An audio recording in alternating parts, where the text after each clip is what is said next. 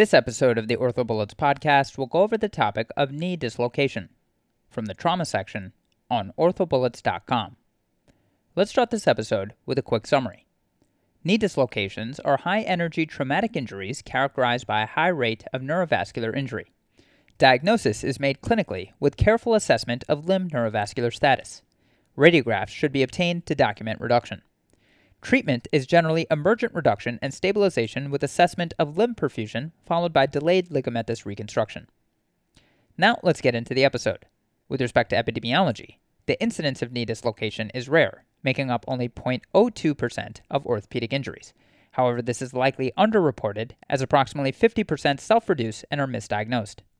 In terms of demographics, there is a 4-to-1 male-to-female ratio. In terms of location, knee dislocations take place in the tibiofemoral articulation, otherwise known as the knee joint. As far as risk factors, morbid obesity is a risk factor for ultra-low energy knee dislocations with activities of daily living. Moving on to pathophysiology, the mechanism of injury for a knee dislocation is differentiated between a high energy versus low energy injury. High energy is usually from a motor vehicle collision, crush injury, fall from a height, or dashboard injury resulting in axial load to a flexed knee. Low energy may be from an athletic injury or routine walking. Hyperextension injury leads to anterior dislocations.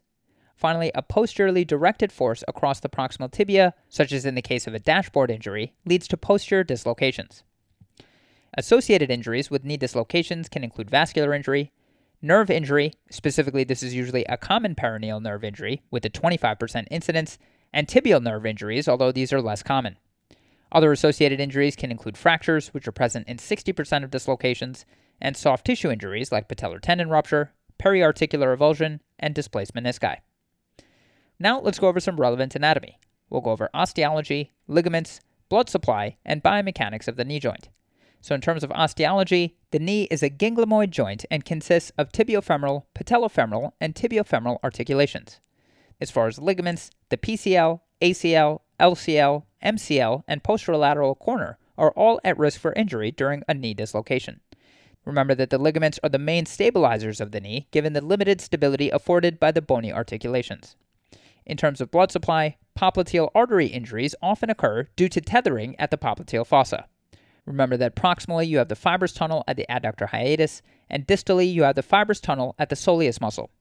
The geniculate arteries may provide collateral flow and palpable pulses, masking a limb-threatening vascular injury. In terms of knee biomechanics, the normal range of motion is 0 to 140 degrees with 8 to 12 degrees of rotation during flexion/extension. Now let's go over the classification of knee dislocations. The descriptive classification is known as the Kennedy classification, which is based on the direction of displacement of the tibia. There's also the Schenck classification, which is based on a pattern of multiligamentous injury in knee dislocations. So starting with the Kennedy classification, which again is based on the direction of displacement of the tibia, this is divided into anterior, posterior, lateral, medial, and rotational. Anterior dislocations make up 30 to 50% of knee dislocations. So this is the most common. This is due to a hyperextension injury, usually involves tearing of the PCL, and an arterial injury is generally an intimal tear due to traction. This also has the highest rate of peroneal nerve injury.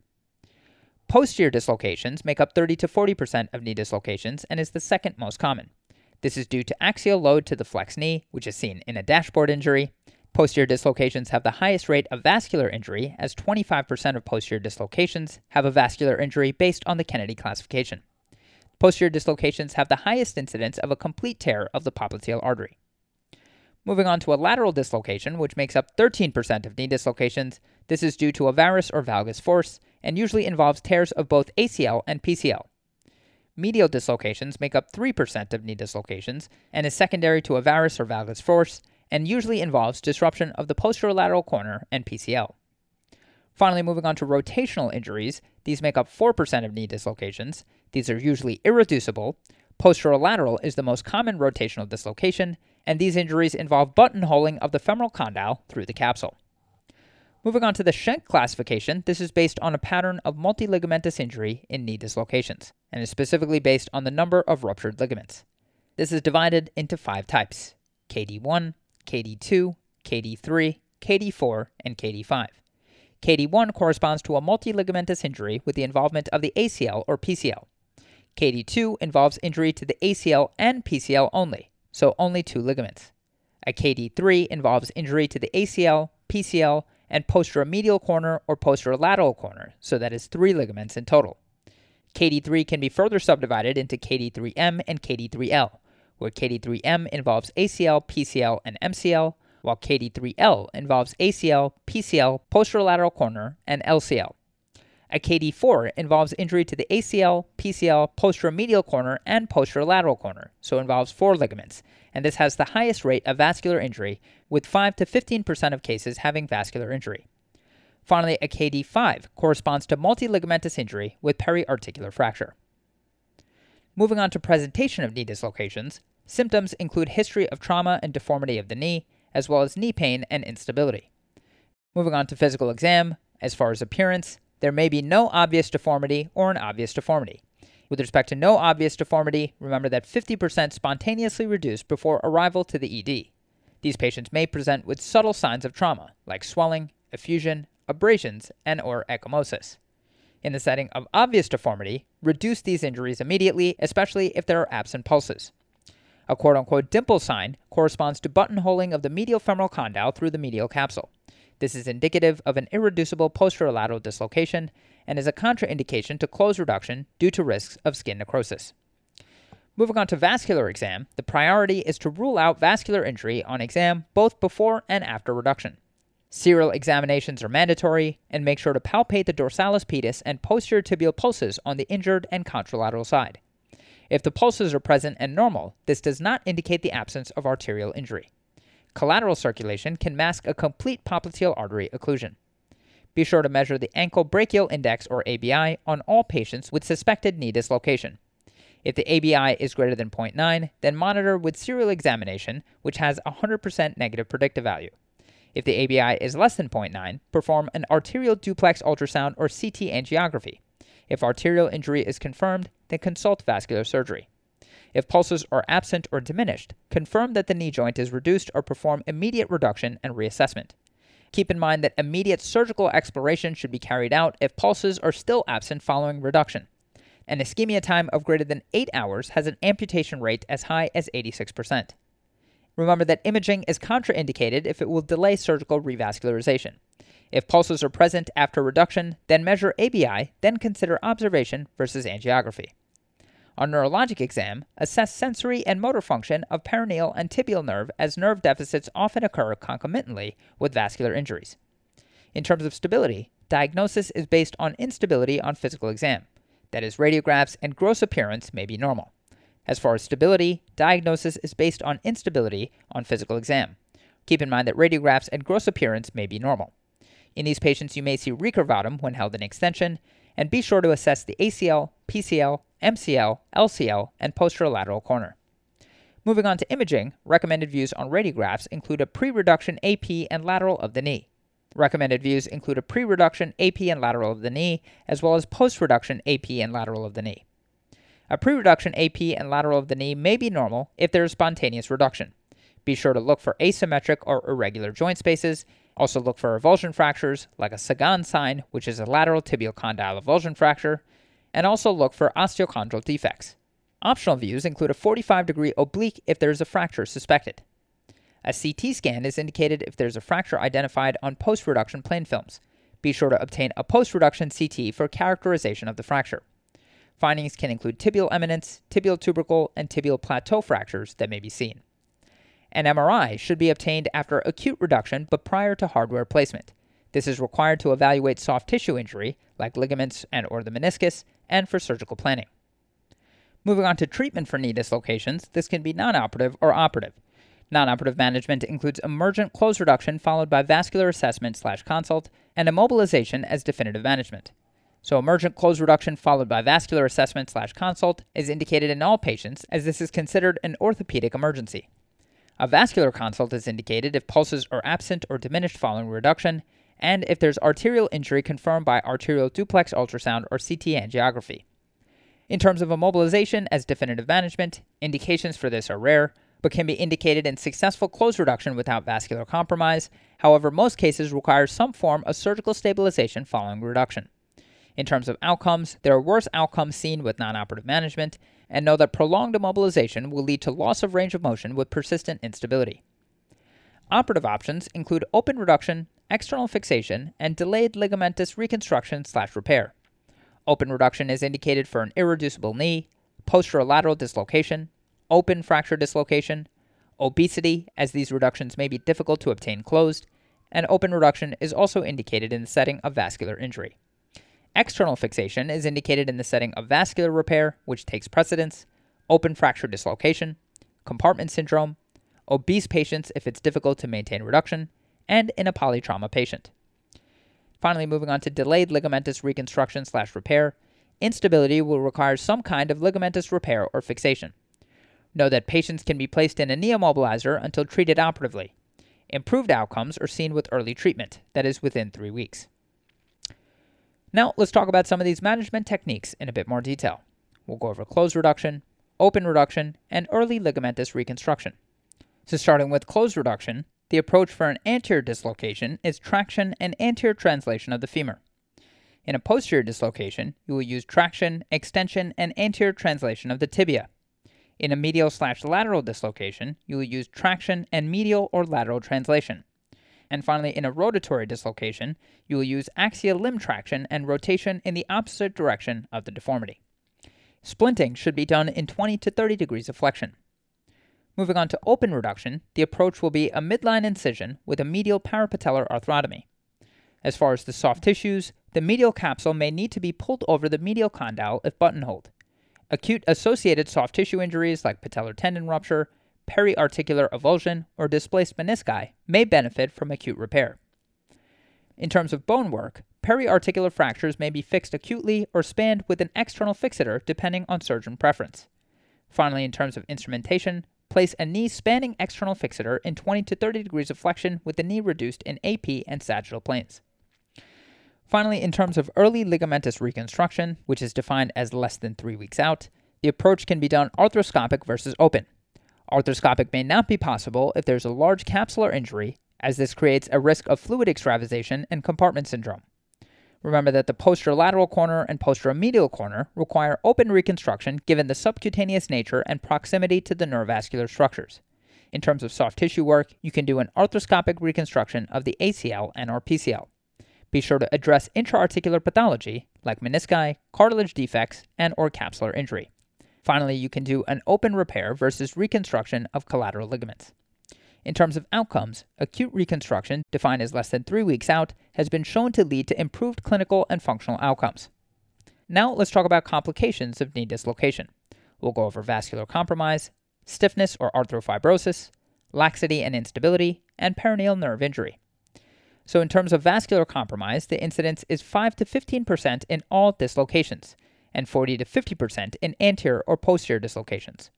As far as risk factors, KD4 injuries, according to the Schenck classification, have the highest rate of vascular injuries. Treatment should include emergent vascular repair and prophylactic fasciotomies. Moving on to stiffness or arthrofibrosis, in terms of incidence, this is the most common complication, making up 38% of cases. As far as risk factors, this is more common with delayed mobilization. In terms of treatment, avoid stiffness with early reconstruction and motion. However, if this can't be done, other treatment includes arthroscopic lysis of adhesion and manipulation under anesthesia. As far as laxity and instability, in terms of incidence, there's 37% of some instability, however, redislocation is uncommon. Treatment includes bracing and revision reconstruction. Finally, in terms of peroneal nerve injury, as far as incidence, there's a 25% occurrence of a peroneal nerve injury, and know that 50% recover partially. Risk factors include anterior dislocations. Treatment includes an AFO to prevent equinus contracture. Treatment also includes neurolysis or exploration at the time of reconstruction, nerve repair or reconstruction or tendon transfers if chronic nerve palsy persists, and know that dynamic tendon transfer involves transferring the posterior tibial tendon or PTT to the foot. Finally, in terms of prognosis, complications are frequent after knee dislocations, and rarely does the knee return to a pre-injury state. Okay, so now that we've gone over the major points about this topic, let's go over a few questions to apply the information and get a sense of how this topic has been tested on past exams. The first question reads, A 42-year-old female sustains a knee dislocation after being involved in a fall from a roof. She has palpable pulses and an ankle brachial index of 0.92, but several attempts at close reduction are unsuccessful. Physical exam reveals a puckering sign of the distal thigh. Which of the following is the most appropriate next treatment option? And the choices are 1. Repeat attempt at close reduction in the emergency room. 2. Placement of a tibial traction pin. 3. Open reduction with vascular repair or bypass. 4. Reduction in the operating room. And 5. Open reduction and ligament reconstruction.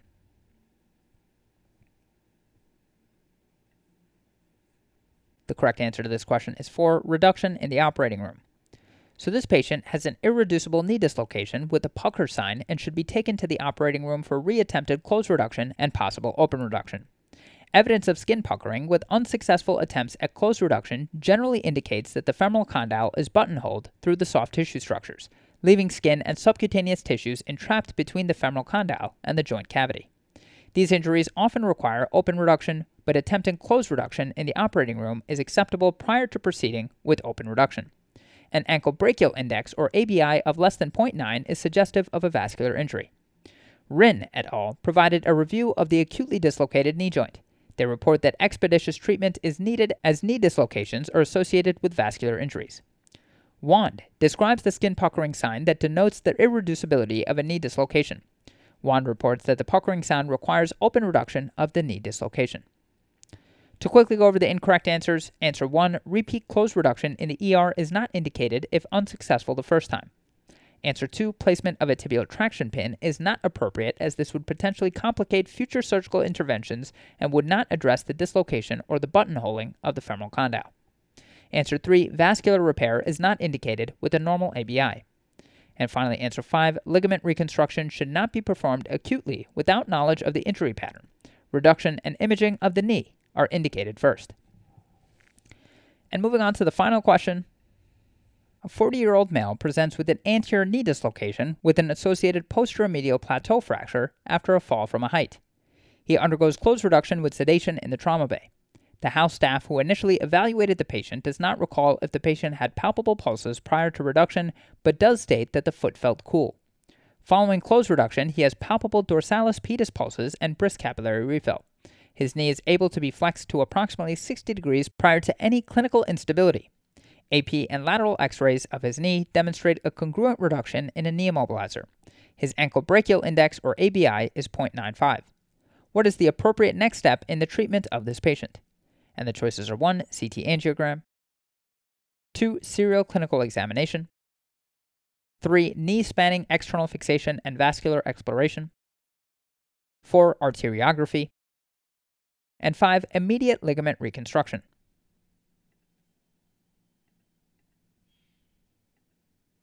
The correct answer to this question is 2, serial clinical examination. So serial examination is an appropriate next step in the management of this patient with a knee dislocation with associated tibial plateau fracture. After limb alignment was restored, the patient has adequate distal flow clinically and an ABI of greater than 0.9. It is critical to evaluate for the presence of vascular injury in patients presenting with knee dislocations. The first priority should be reduction of the dislocation to restore limb alignment prior to proceeding with advanced imaging or invasive procedures. Once alignment has been restored, patients without hard signs of vascular injury, like an expanding hematoma or a cool and pulseless limb, should be evaluated using the ankle brachial index. Mills et al. Prospectively evaluated 38 patients presenting with knee dislocation utilizing the ABI as a screening tool for vascular injury. The authors found that an ABI of less than 0.9 predicted clinically relevant vascular injury with 100% sensitivity, that is, in 11 of 11 patients. Those patients with an ABI of greater than 0.9, with an N equal to 27, had no evidence of vascular injury on serial examination.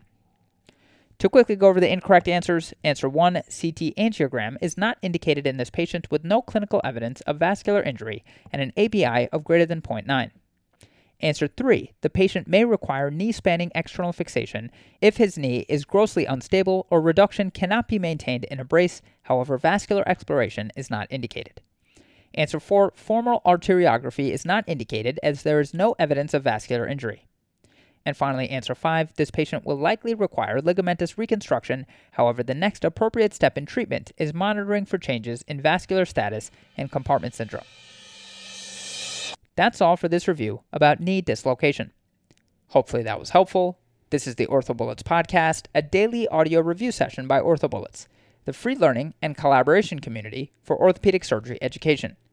Keep in mind that these podcasts are designed to go along with the topics on orthobullets.com, and in fact, you can listen to these episodes right on the OrthoBullets website or mobile app while going through the topic. If you've gotten any value from the OrthoBullets podcast so far, please consider leaving us a 5-star rating and writing us a review on Apple Podcasts. It will help us spread the word and increase our discoverability tremendously. Thanks so much, and we'll see you all tomorrow.